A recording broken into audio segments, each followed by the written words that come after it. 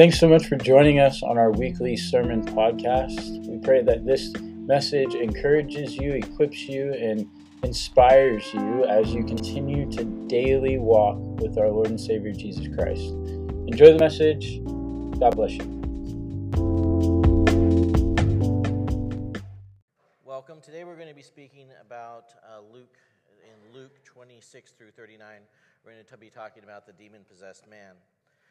But before we get into Scripture today, I think it's important always when we look in Scripture to see where we're at. Because so much time we just jump around. So this is kind of like to set the scene a little bit. So right now in Jesus' ministry, he's already called the 12 disciples. He's had the Sermon on the Mountain, which was hugely successful, I guess we could all say. Thousands and thousands of people were drawn to Jesus because of that sermon. Through the healing, through his words, people were really starting to be drawn to Jesus. And then recently, to show the power that he has from God, he has been doing several miracles. Specific miracles to show that God is in him and he has the power of God. He raised a widow's son back to life recently, demonstrating his power over death.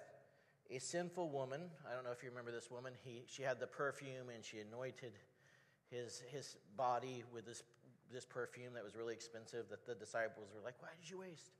But he was anointed with that perfume and he forgave her sins, showing that Jesus had the ability and the authority to forgive sins. Now in the backdrop of the Sea of Galilee, these people just continue to come to Jesus. Crowds are coming to Jesus. He's kind of with the backdrop of the Sea of Galilee right behind him. People are just continuing to come because the words he is teaching, the miracles that he's doing, people are just really being drawn to him. So then out of nowhere, Jesus said to the disciples, let's go to the other side. He doesn't give a reason, he just says, let's go. So they set sail across the Sea of Galilee, and there's a bad storm. During this bad storm, the disciples all think they're going to die. So they wake Jesus up, and Jesus comes, and he calms the storm, demonstrating that now Jesus has power over nature as well. So he's demonstrated the power over death, the power to forgive sins, the power over nature. And today, as we look at Luke, we're going to see that he has authority and power over demons as well. So if you could please stand with me. We're going to start out just by reading Luke 8:26 through 29, and we'll get to the others as we come upon them.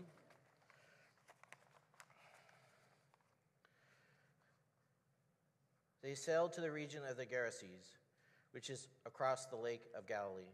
When Jesus stepped ashore, he was met by a demon-possessed man from the town. For a long time, this man had not worn clothes or lived in a house, but had lived in the tombs. When he saw Jesus, he cried out and fell at his feet, shouting out at the top of his voice, "What do you want from me, Jesus, Son of the Most High God? I beg you, do not torment me." For Jesus commanded the impure spirit to come out of the man.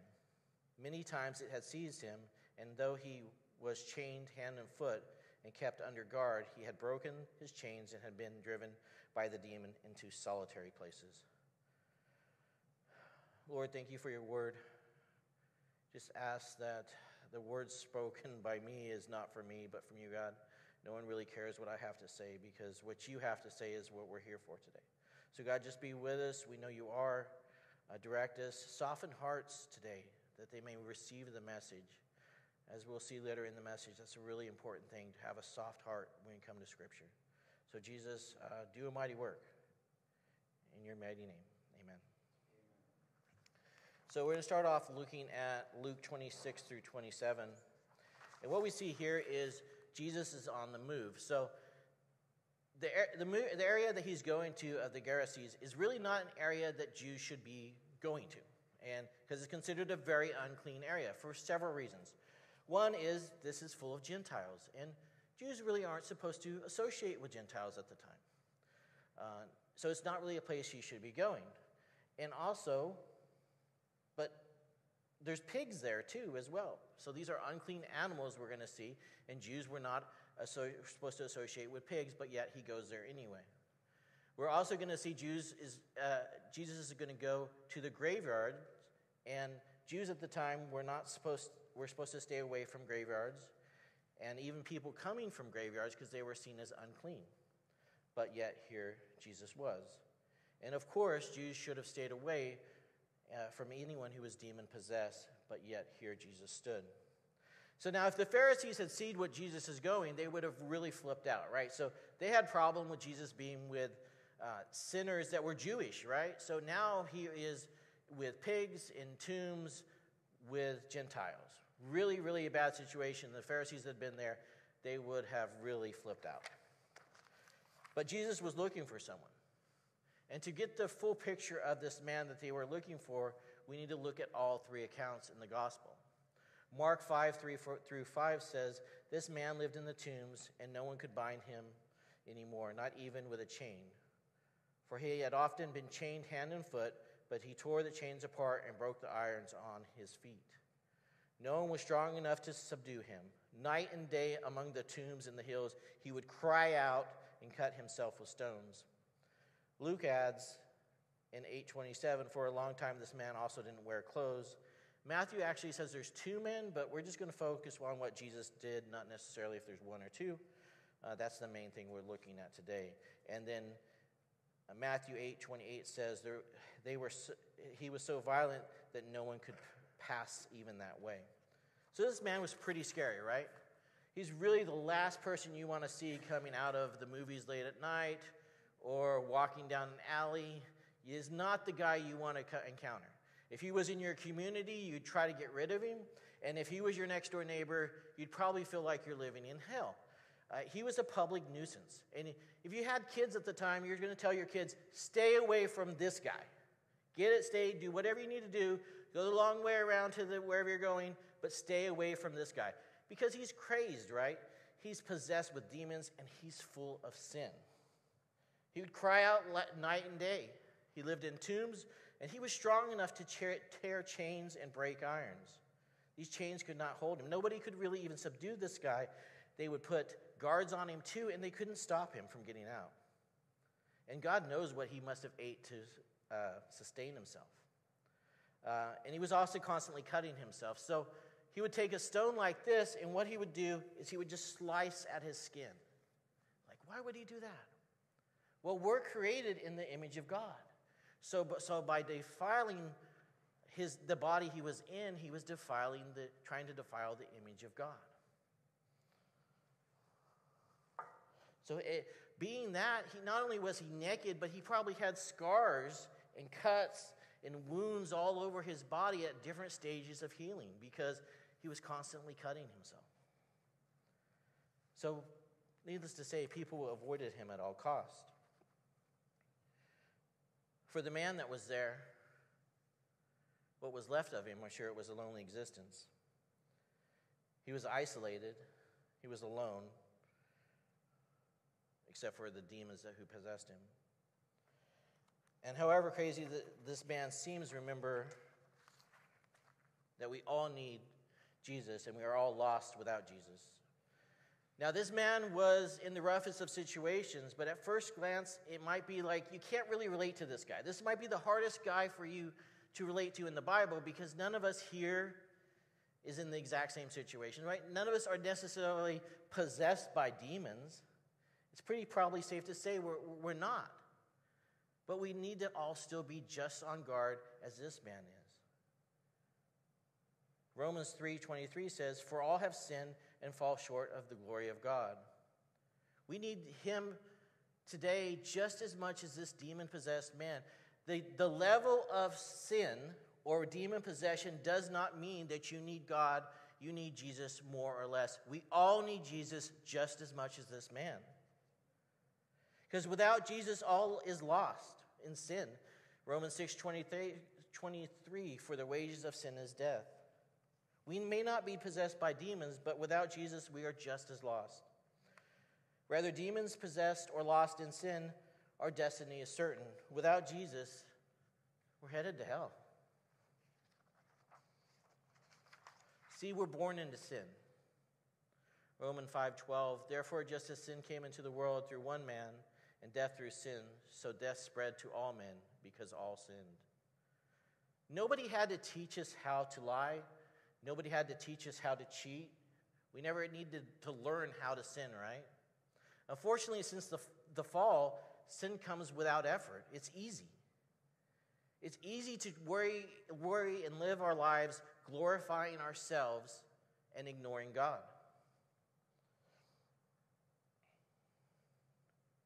And if we're honest with ourselves, we battle this battle with sin every single day. And without Jesus, we can't expect to win. We can try to resist it. We can try to hold firm, but resistance is really hard. And we're not even supposed to resist it alone because we're supposed to rely on Jesus. Where sin is really super easy. It takes no effort to sin.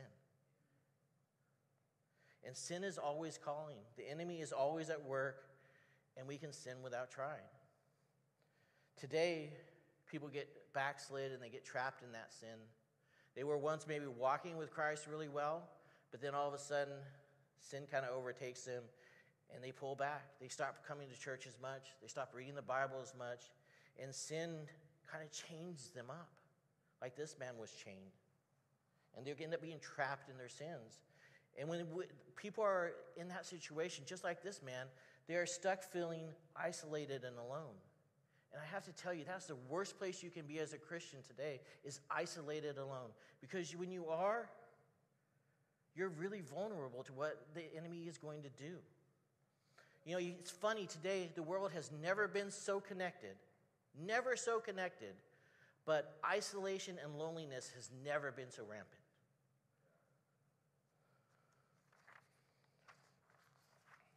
Like I said, that danger of isolation and loneliness makes us easy targets for the enemy.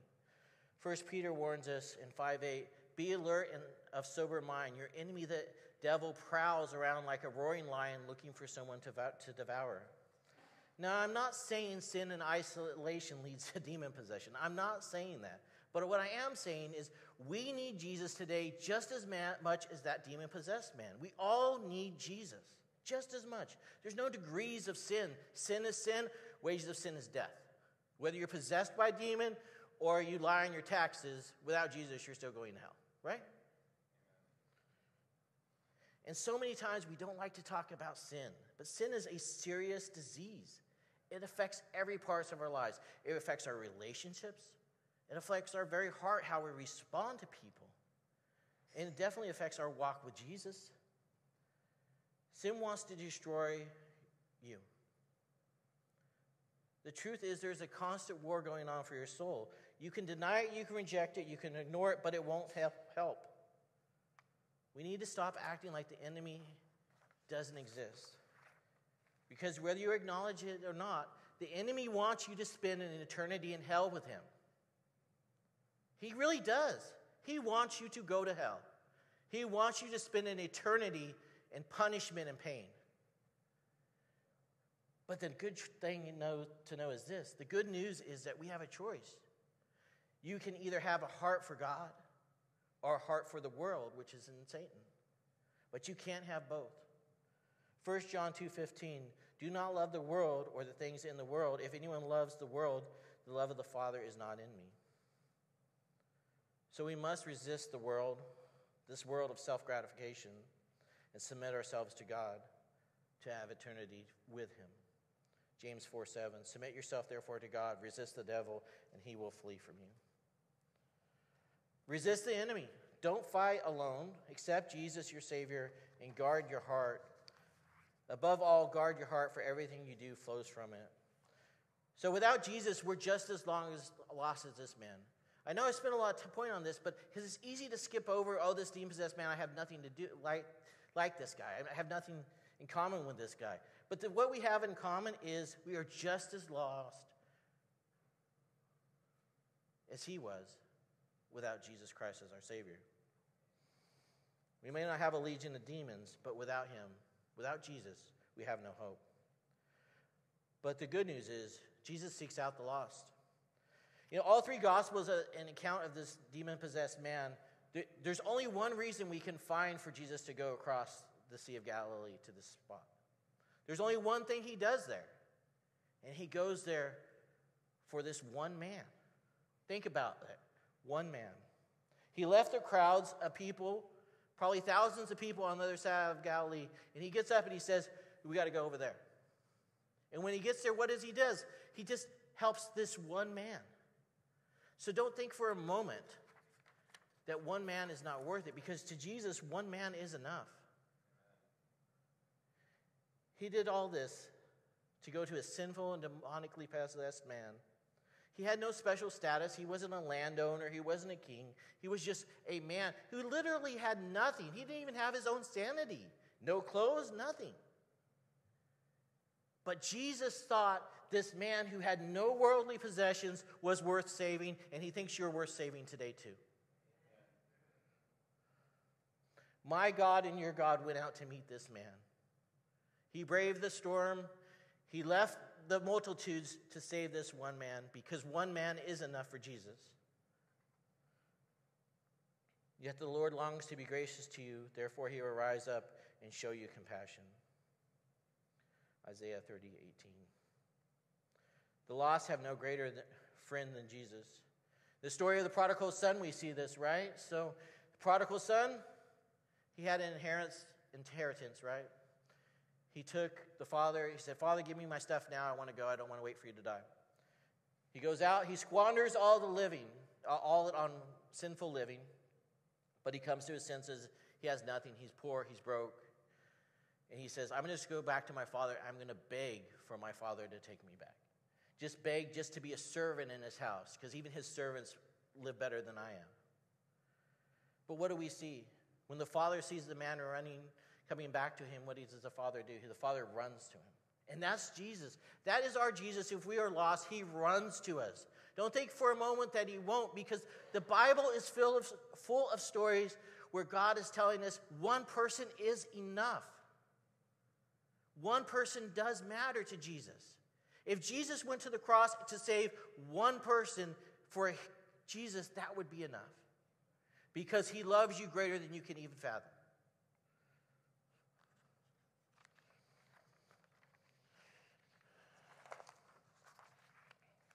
Luke 15:20, and he rose and came to the Father, but while he was still a long way off, the Father saw him, felt compassion, and ran and embraced him and kissed him. So that's the prodigal son returning. And Jesus continues the story. He talks about the lost sheep. There's 100 sheep, but one sheep is missing. So what does the man do? He searches for the one sheep, because the one sheep, once again, is enough. One person is enough for Jesus. He left the thousands on this shore that maybe he could have brought more, because to Jesus even more, but this one guy was lost in his sin and demon possession, and it was enough. Nobody is too lost for Jesus. Luke 15:7, just so I tell you, there will be more joy in heaven over one sinner who repents than over the 99 righteous persons who need not to repent. No sin is too big, no demon is too strong, and this is because Jesus conquers the enemy. As we continue with the story, Mark 5:6-7, when he saw Jesus from a distance, he ran and he fell on his knees in front of him. He shouted at the top of his voice, "What do you want from me, Jesus, Son of the Most High God? In God's name, don't torture me." And Matthew records it, "What do you want with me, Son of God?" They shouted, "Have you come to torture us before their appointed time?" The man runs out to meet Jesus. We're not exactly sure why. I've seen a couple things studying this. They think that the man saw a moment of clarity and overwhelmed the demons to come to Jesus. And then we also think that it might show an involuntary submission by the demons to Jesus. But either way, this man falls at his feet before Jesus. The demons, having control of his voice, speaks.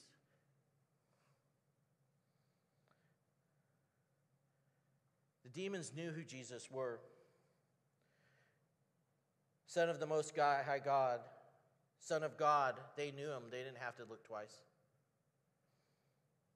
They knew their time was short, because they knew one day Jesus would send them to an eternity in hell. And they knew Jesus had authority and power over demons.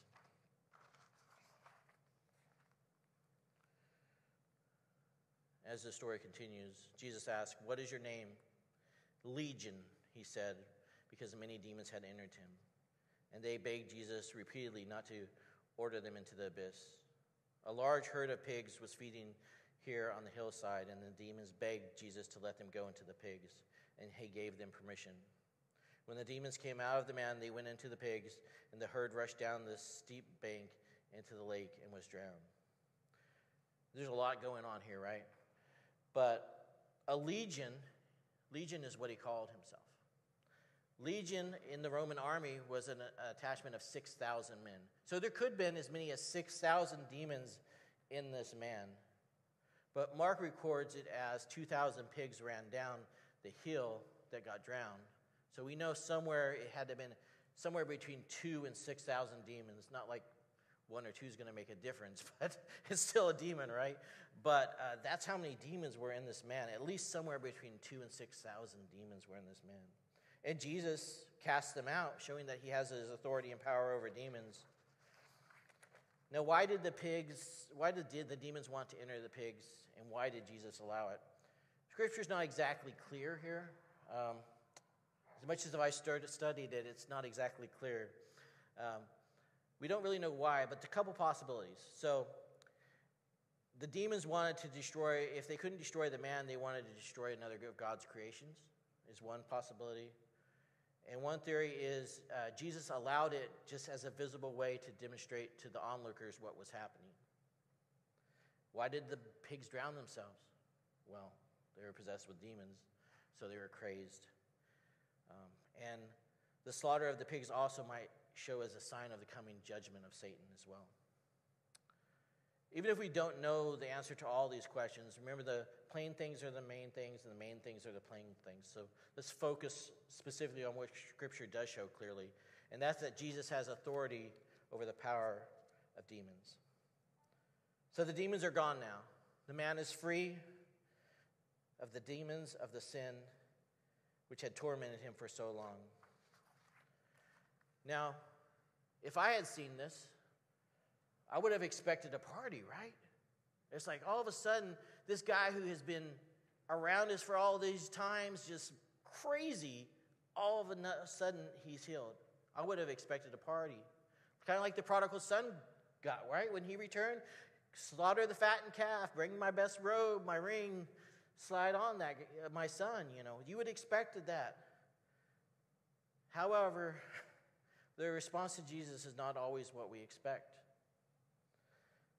Luke 8:34 through 37.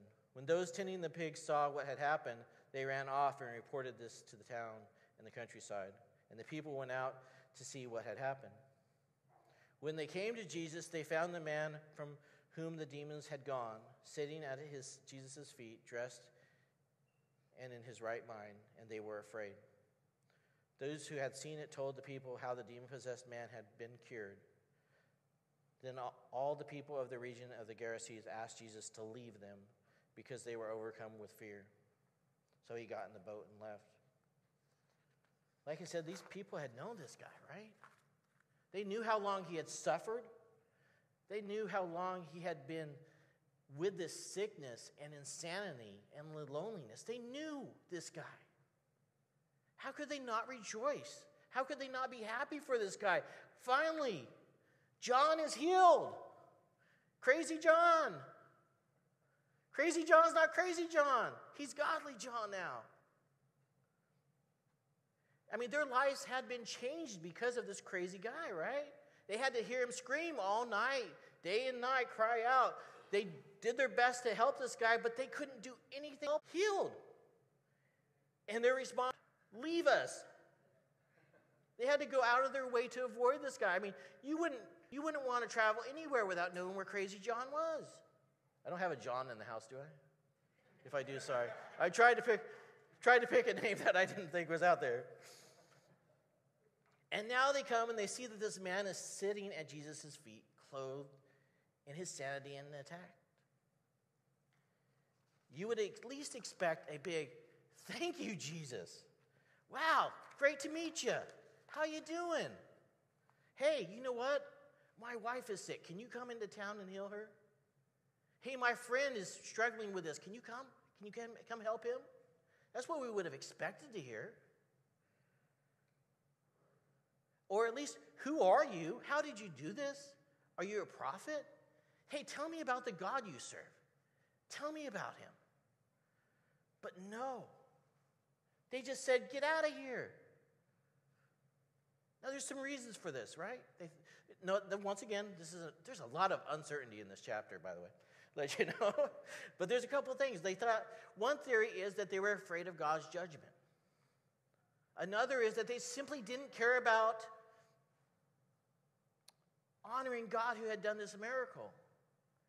And then the third, probably, well, this is really sad to me, is that they valued the 2,000 pigs more than they valued this man's heart. But not for a moment, Jesus would value 2,000 pigs over a single soul. But no matter the reason, their response was the same. Please leave. No, thank you. Just go.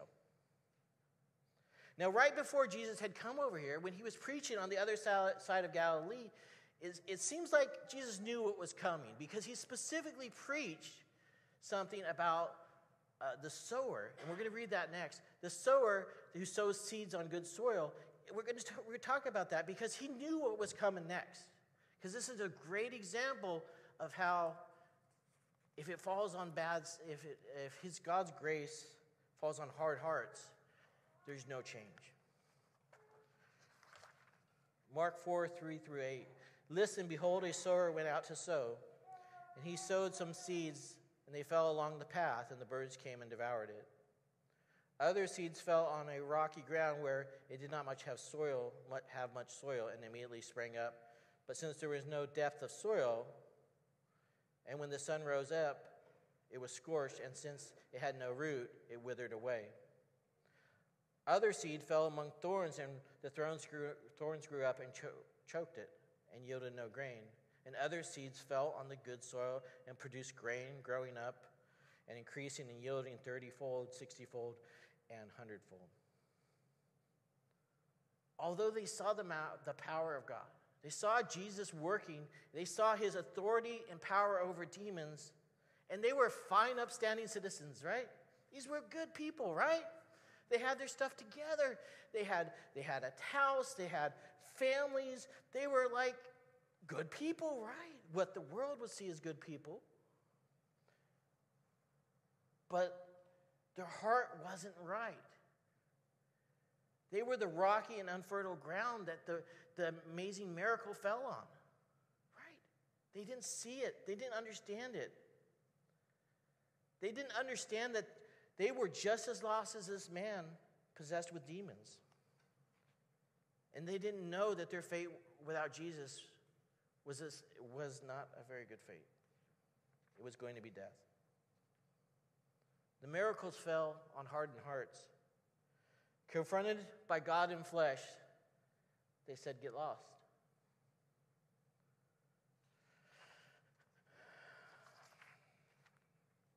It sounds crazy, right? How could anybody witness the power of God and reject him? Well, it must have been back then, right? Because that wouldn't happen to us today, right? But I want you to think about that.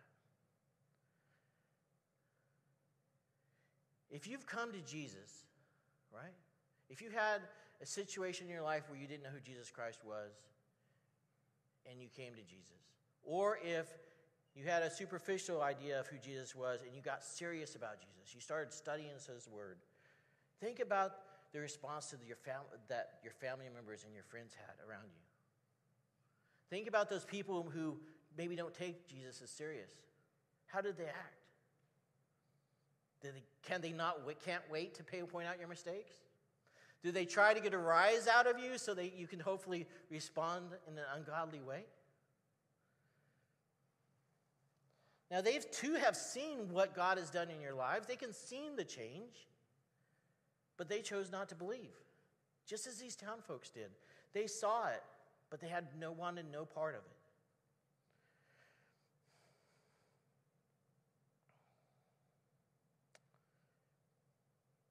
I've seen this in my own life. And I'd like to tell you quickly about it. May 15th, 2000, my family experienced a tragedy. My brother was in an accident, on an ATV up in the woods, and he did not make it. But as he laid there dying, God sent a man to him through the woods, a man that shouldn't have heard his screams. Well, the screams of his granddaughter that was with him, but this man came upon my brother, and he saw the situation was grave. And he had only spoken to my brother maybe twice, and he didn't know where his heart was, but he wanted to give him a chance. He said, Carl, I know you can't speak right now because you couldn't. He says, but I want you to hold my hand, and if you accept Jesus Christ as your Savior, just squeeze my hand. Steve said he almost broke his hand.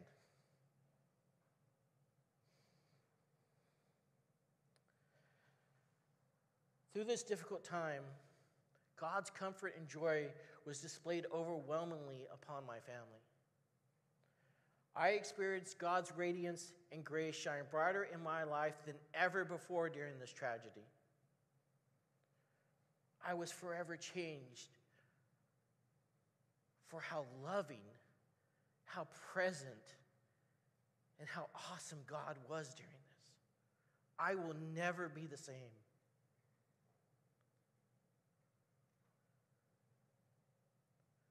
But for others, it didn't have the same impact. They saw the same thing. And so as some grew closer to God through this, because what he had done had landed on fertile ground and soft hearts, others drew further away. It did not impact them the same. It fell on a rocky path, and it was just taken away. I don't understand that. How could this amazing power of God be displayed in our lives and other people not be changed? Here was this man, this demon-possessed man. People avoided it, did their entire lives, they revolved around staying away from this guy. And what did they say to Jesus? You can go.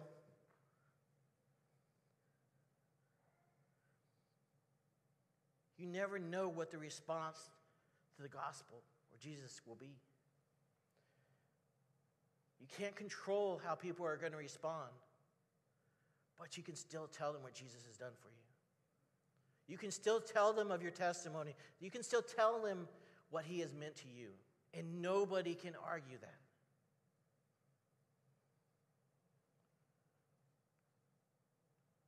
And praise Jesus, the response of this demon-possessed man was quite a bit different. The man from whom the demons had gone out begged to go with him, but Jesus sent him away, saying, return home and tell how much God has done for you.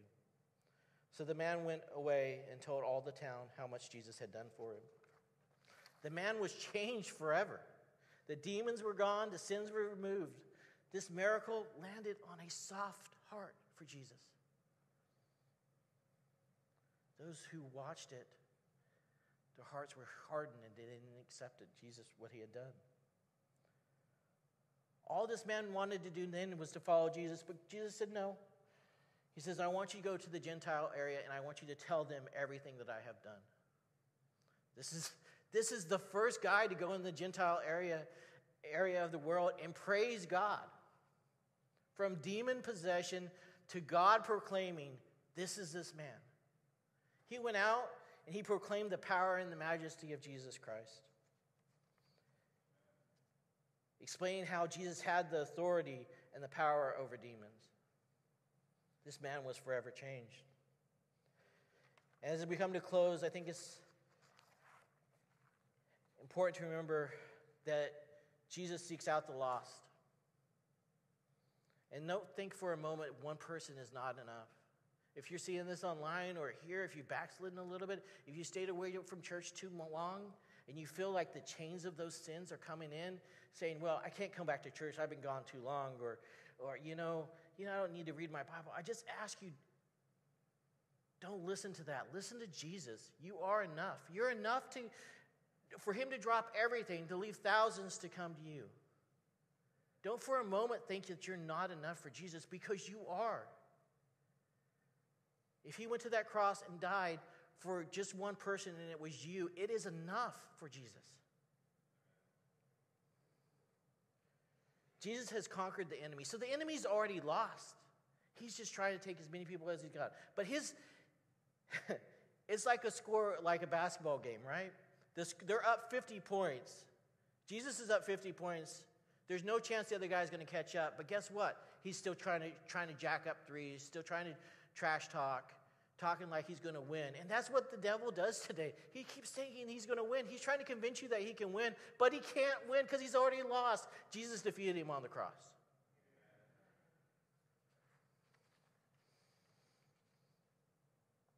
So embrace what Jesus has done. Tell other people what Jesus has done. And above all, keep your heart soft.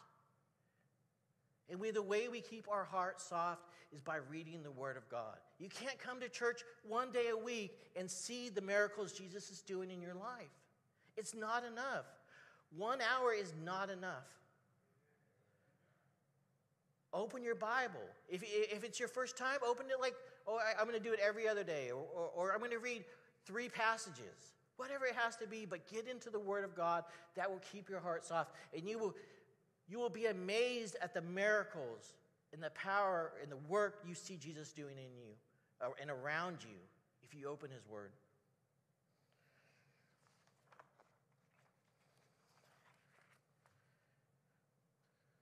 I'd like to close with this verse, Romans 8:38-39. For I am sure that neither death, nor life, nor angels, nor rulers, nor things present, nor things to come, nor powers, nor heights, nor depth, nor anything in all creation will be able to separate us from the love of God in Christ Jesus our Lord. Don't for a moment you think you're not enough. This demon-possessed man was lost. But Jesus left the thousands of people to go save this one man because he knew he was enough. And if you're lost or if you know someone lost in your life, it's enough. Tell them what God's done. Keep your heart soft and praise Jesus. Amen. Let's pray. Lord, thank you for your word. Thank you for saving us and loving us no matter what we've done. Thank you for caring for us so deeply that we go to a cross, that you would willingly, happily pay the price for our sins. We love you, Jesus. And we just ask that you would continue to make our hearts soft and fertile ground for your word to spring up and for us to just be like this man and witness to those people around us. And we thank you. In Jesus' name, amen.